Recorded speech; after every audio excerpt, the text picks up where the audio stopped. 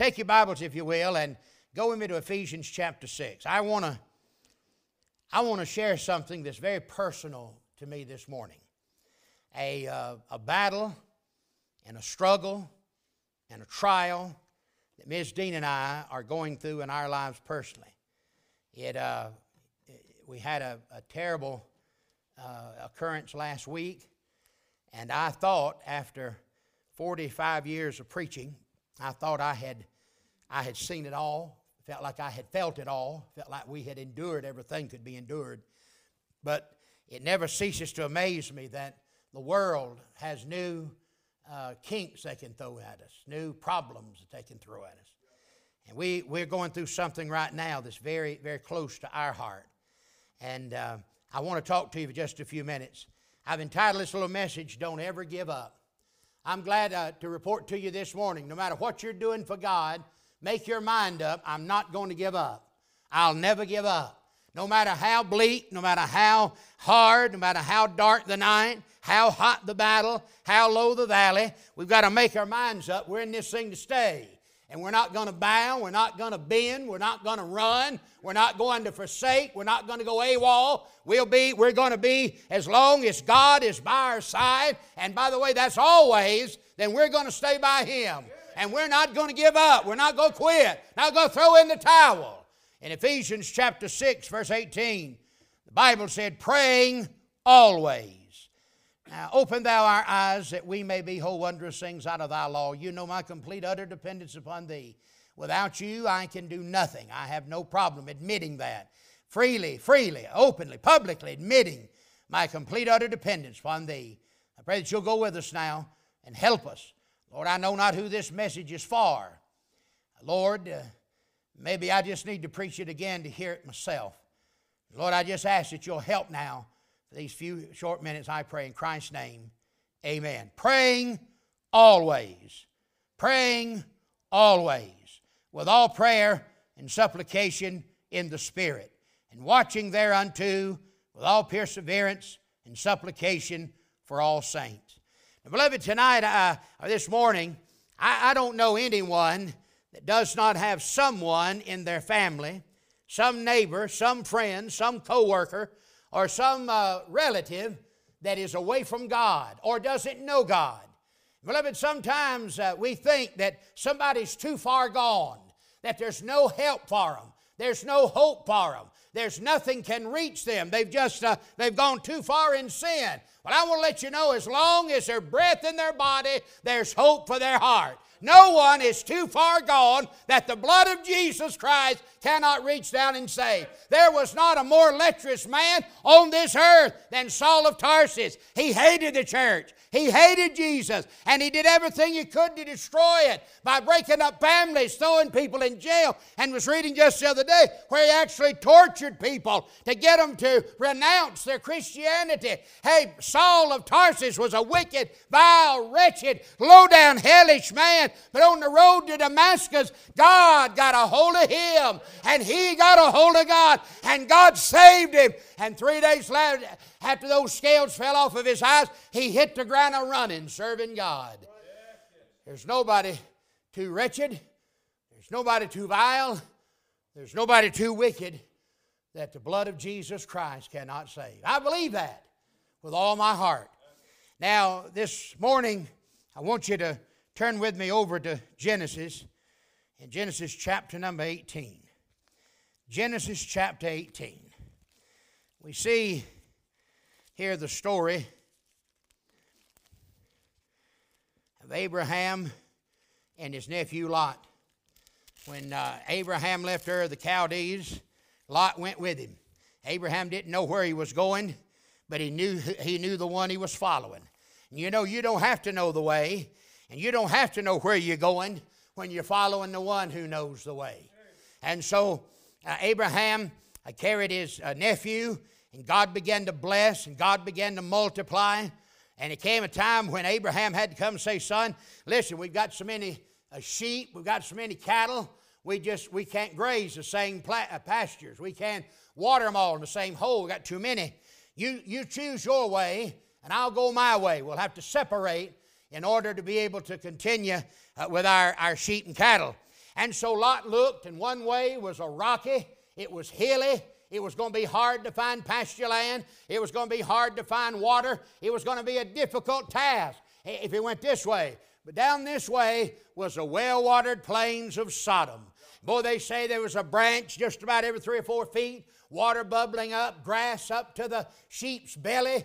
And Lot said, I'm going to take this way. He took the easy road. Rather than preferring his uncle, rather than preferring the older man, rather than preferring the man that had blessed and God had used Abraham to bless him, rather than acknowledging that and taking the hard way and let Abraham take the easy way, he took the easy way out. And beloved, I just read the other night, hey, a man that's not willing to work, a woman that's not willing to work is not worth their bread. Hey, the Bible said we'll earn our living by the sweat of our brow.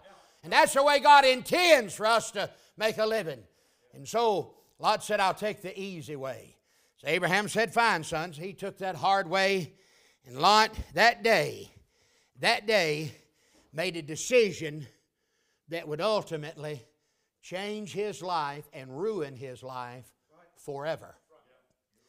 He went down, and the Bible said he pitched his tent towards Sodom. That means every morning when he got up and he walked out, he looked down and he saw the city of Sodom. Now, beloved, Sodom and Gomorrah, they were known for their depravity. They were known as being some of the most filthy, some of the most disgusting cities on God's earth. And so Lot now is pitched his tent towards Sodom. But beloved, once you start down that trail, once you start down that road, it's awful hard to put on brakes. Awful hard to stop and go back where you were. Once you start down that road of compromise, once you start down that road of taking it easy, it's just easier and easier to keep going. And Lot, when he decided to take the easy way out and take that well-watered plain, he started down a path that was going to pick up speed and would lead to the destruction of his family. Every morning walking out, seeing the cities of Sodom, all of a sudden, day after day, the sin of Sodom wasn't as bad as it was the day before. And he got used to it. And beloved, that's what the world is doing to us today. They're bringing evil, wicked, abominable things, and they're bombarding us on the television, on the radio, in the news, and they're trying to get us used to it so it doesn't seem as bad today as it was. But beloved, I just got to say this, if God said something is an abomination, then it's still an abomination today, no matter who says what about it. I'm afraid there's going to come a day when you preach that in the pulpit, and you could be arrested for hate speech or something else. But let me tell you something. If God said it, I believe it. And whether I believe it or not, that settles it. God's word stands. And so we find out now, Lot's left his uncle, took the easy way. He's pitched his tent towards Sodom. And the next picture we have, he's sitting in the gate of Sodom. Now they tell us that's where the town council met. That's where the mayor, that's where the mayor's court. That's where the city aldermen, that's where they met. They didn't have a courthouse, didn't have a building. They met in the gate of the city. And so Lot has not just moved to Sodom, but now he's on town council. Maybe he's the mayor of Sodom and Gomorrah, a righteous man, Abraham's nephew. And he's there living in the city of Sodom and Gomorrah.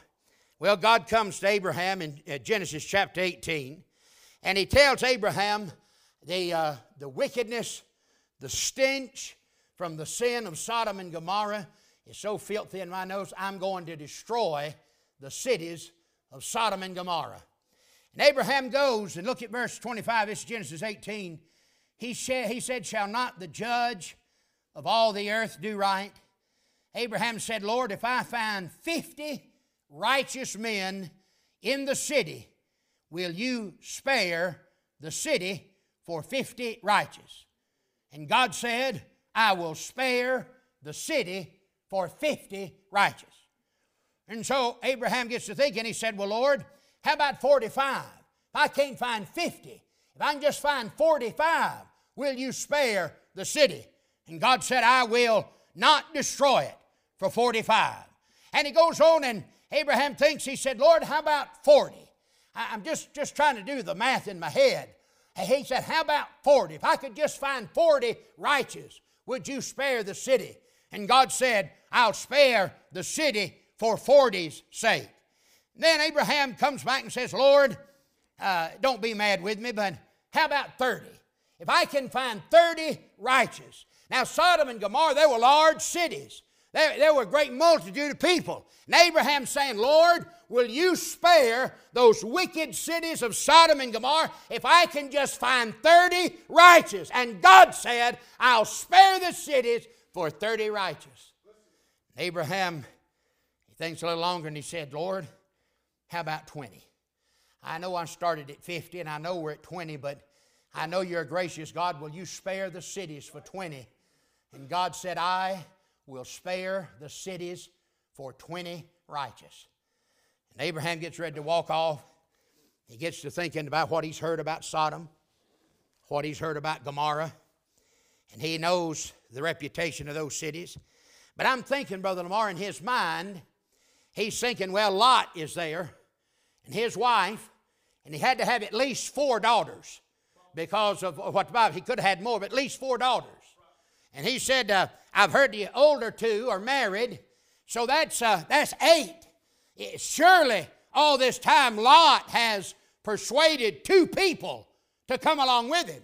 All that time he's been there and being the mayor and over this, surely there's been 2 that he's added to his family. And so Abraham comes back and says, Lord, how about 10? Will you spare the city? Don't get mad at me.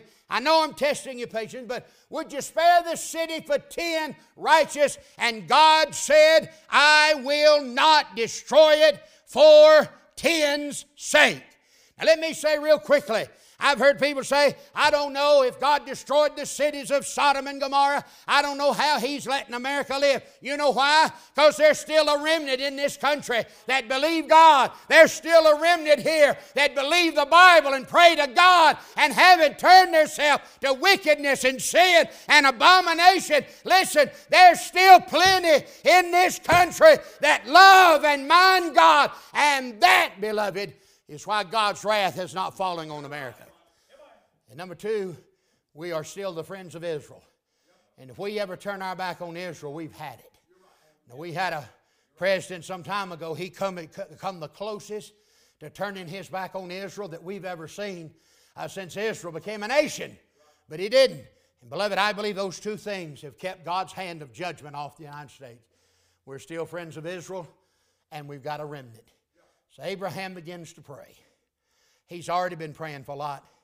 There has to be 10 righteous in these 2 huge cities.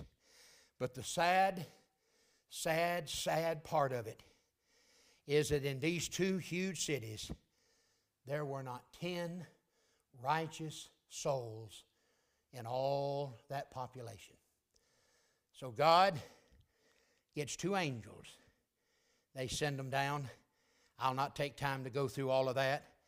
Some terrible things. These angels come and tell Lot, listen, God sent us. We got to get you and your family. We got to get you out of here. Fire's falling in the morning. And we got to get you out. And so they said, we've come to deliver. And they said, well, we'll sleep in the streets. And Lot said, oh, no, that's not going to work. You come on to my house. I'll feed you supper. You'll stay at my house tonight.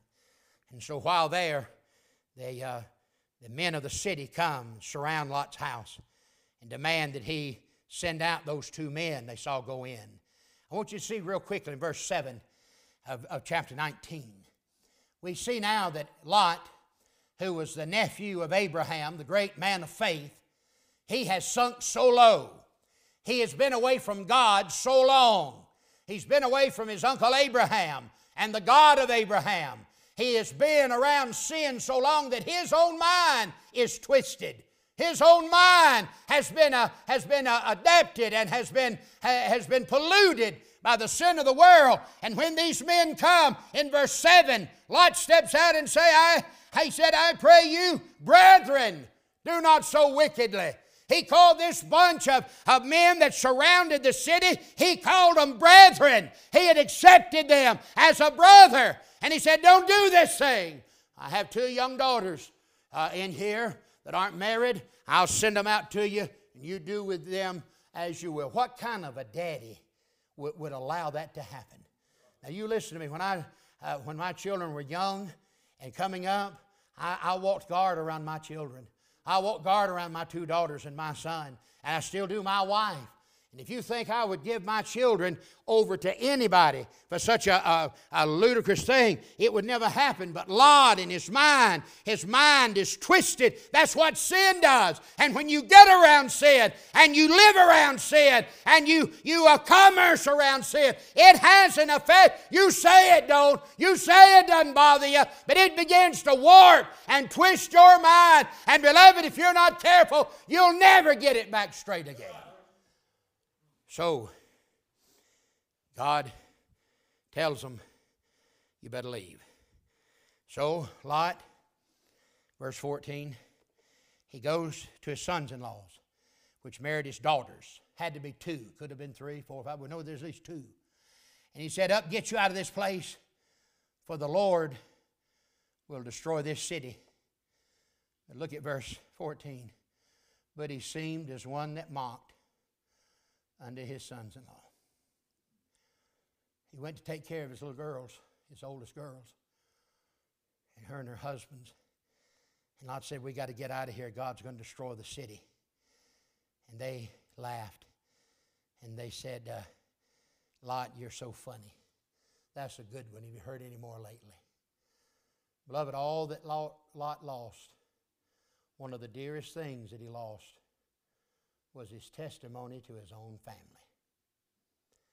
And beloved, there have been people, I've been pastoring 37 years, Baptist churches. And I've let people down, and I've hurt people in those years. And they have left. And some of them had said some awful ugly things. Sometimes some of the things they said were true. I just didn't want to hear them. But a lot of times it's worse than what they make out. And beloved, I have to give that to the Lord to shake it off and to go on. But you listen to me. At the end of my life, if my wife and my 3 children can come to my grave and say our daddy he was a real Christian, I'll die a successful man, Brother Barton. My wife's sitting here. She knows me better than anybody else on earth. If she can stand and say, one thing I'll say about my husband, he loved God, and he was the same man at home as he was in the pulpit.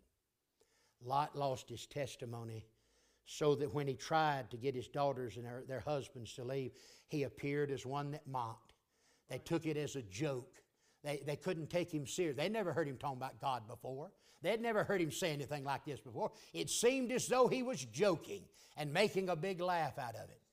And so the Bible says, God said, I'll destroy the city.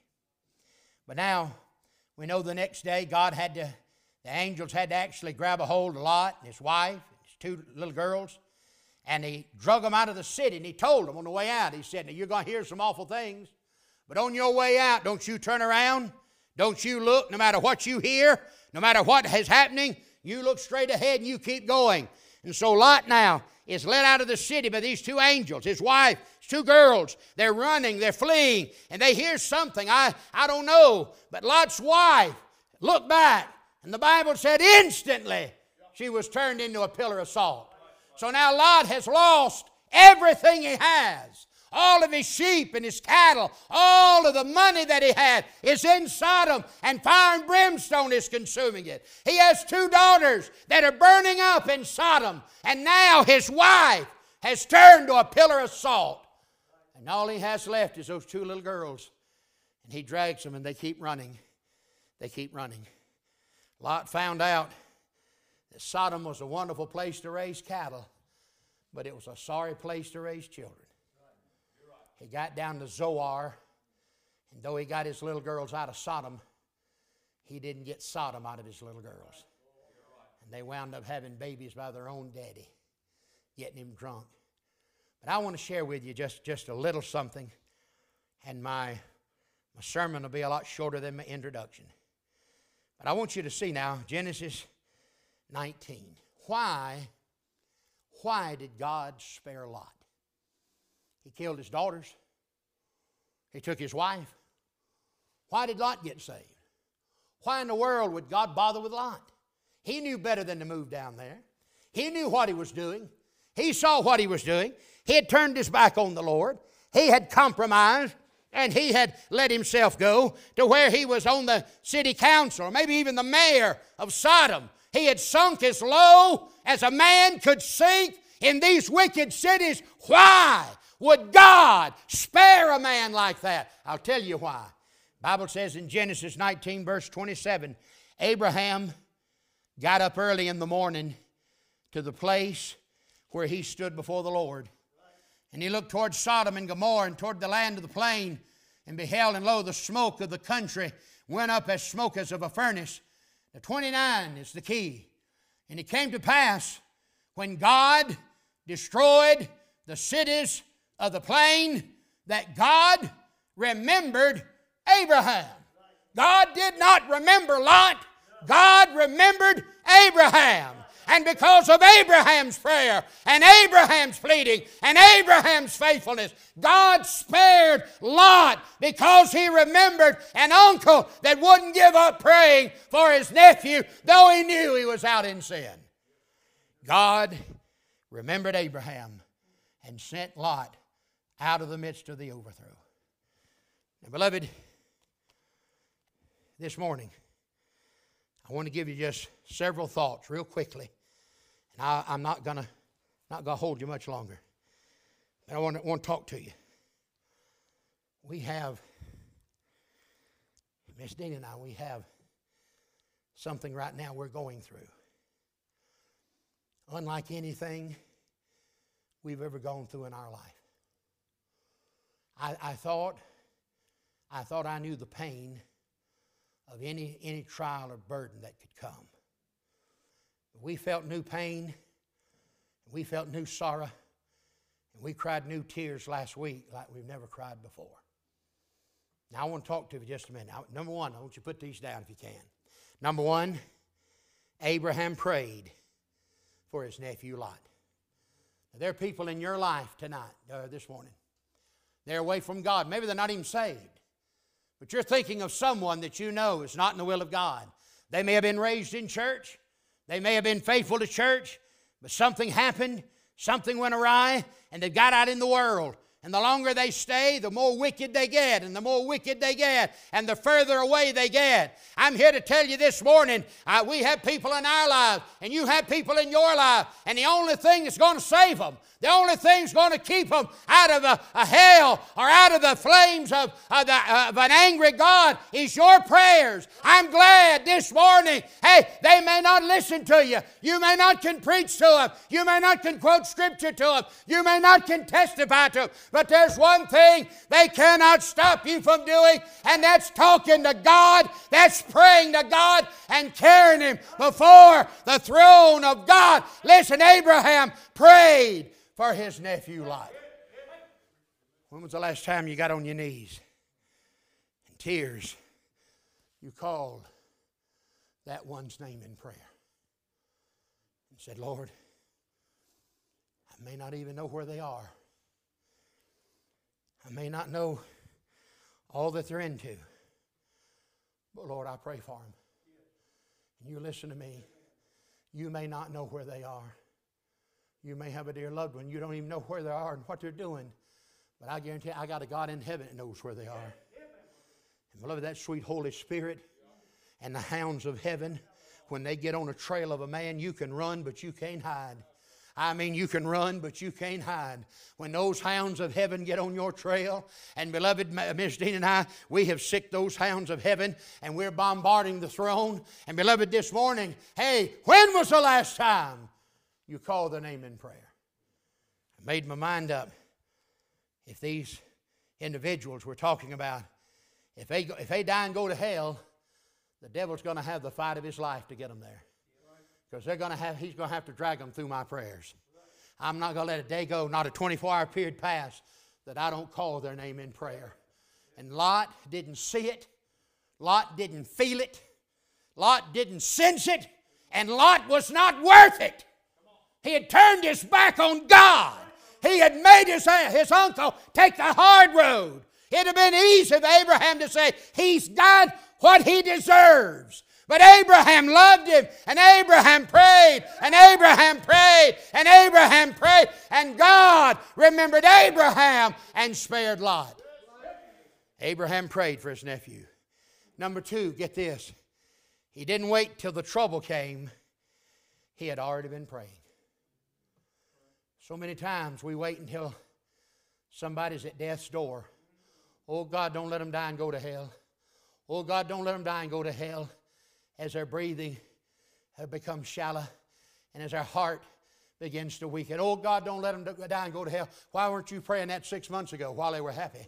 Why weren't you praying that a year ago while there's still some health in their body? Abraham didn't wait till the fire was falling. Abraham had already been praying for that nephew. He had been praying for that wayward nephew. Said, God, bring my nephew back. God, bring my nephew back. And God did bring his nephew out of the city and spared him from that horrible thing because Abraham didn't wait till the trouble started. He was praying already. Then number three. I said, number one, Abraham prayed for his nephew Lot. I said, number two, he didn't wait till the trouble came. He was already praying. Number three, put this down. No one is ever too far gone. No one is ever too far gone. I don't care how low down and wicked and wretched a man, woman may be. They're not too bad. They're not too mean. They're not too ugly. They're not too much of a sinner that the blood of Jesus cannot save them. I'm glad this morning there is a fountain filled with blood drawn from Emmanuel's veins. And sinners, be it little Sunday school kids, or be it some harlot, or some doper, or some drunkard, or some murderer, or some thief, sinners plunged beneath that flood lose all their guilty stains. As I said before, as long as there's a breath in their body, there's a hope for their heart. Beloved, I've seen individuals through the 37 years of pastoring, I've seen some people that were mighty hard. And some, I must confess, I never thought I'd see them saved. But I'm glad God saw them. And I'm glad somebody touched heaven for them. I'm glad my wife's here. And she prayed for years for her sweet mother. And prayed and prayed. And I prayed with her most of the time when I wasn't mad at her. And the mother-in-law, not my wife. And but Miss Dean kept saying, I believe she'll get saved. I believe she'll get saved. And Preacher Barton, I got to tell you, sometimes I just didn't believe it. I thought she was too far gone. And she got sick, and she got dementia. And her mind left her. And I thought, well, that's it. It's over. No hope. And one day, out of the clear blue, Miss Dean and I were down in Pigeon Forge. A pastor friend and his wife from Danville had a cabin. They called and asked us if we'd come down for dinner. We went down, had a wonderful breakfast, and had the dishes washed. It was just getting powdered up so we could go to town and spend money and eat, and then go eat, and then spend some more money, and then go eat again. That's all you do in Pigeon Forge. Wonderful place to be. And so we're sitting there, and her phone rings, and it's her mother. And I said, don't you answer that phone. I said, I'm not going to have her ruining our vacation, saying something mean and ugly to you, and I'm going to get mad and want to wring her jaws, and it's just going to ruin it. Don't you answer that phone. And she did what all good wives did. She answered the phone because she wanted to. And she walked up the steps. The phone went in the little bedroom we had. And I was sitting on the couch here with Brother Yancey, and I said, Doc, listen, give it about 30, 40 minutes. She'll come down those steps, and she'll be crying her eyes out. He said, how do you know? I said, that's the way it always happens. Her mother's mean to her. And so sure enough, about 40, 45 minutes later, Miss Dean's coming down the steps, and she's weeping uncontrollably. I get up and I meet her at the bottom of the steps, and she falls in my arms, and she puts her head on my shoulder, and she weeps like I've never seen her weep before. Boy, the longer I stood there, the madder I got. I said, I wonder what that mother-in-law said. I told her, it was going to be ugly. And finally, when she got some composure, she looked up at me, tears dripping off of her face. And she said, "Darling, Mother just prayed to get saved over the phone." I said, "What mother?" And she said, "My mother." I said, your mother just prayed." She said, "Yes, she did it 3 times. Them Catholics, they got to make sure." And so she said she prayed 3 times. She said, but she prayed to get saved. Listen, 37 years that sweet lady prayed for her mother. And even after dementia, don't know what happened. But on that day, she was clear. That day, Brother McBride, she was thinking straight and could reason and could talk. After weeks and months of dementia clouding her mind, she had one good day. And that day she called Miss Dean. Miss Dean led her to the Lord and she got saved. And the next day, right back into it. I'm telling you, don't ever give up. As long as they're breathing, there's a hope. God can save their wretched soul. No one is ever too far gone. Number 4, he didn't get discouraged and quit when he saw no answer. Have you ever prayed for somebody and they got worse? You prayed for somebody to get saved and it seemed like it knocked them further away. Abraham didn't get discouraged. He had him a place. And the Bible said every morning he went to that place. And when Lot first separated, he went to that place and said, "Lord, I'm worried about my nephew." He took the easy road, help him to stop there. And when he pitched his tent toward Sodom, Abraham praying, "Oh God, I'm praying for him. I know he's pitched his tent, but keep him out of that wicked city." Then when he moved down, Abraham kept praying. Even though it seemed as though Lot was gone and everything was hopeless, he just kept praying and kept praying. Though he saw no light at the end of the tunnel, he didn't get discouraged. He just kept praying to God. And the Bible said, number 5, God remembered Abraham.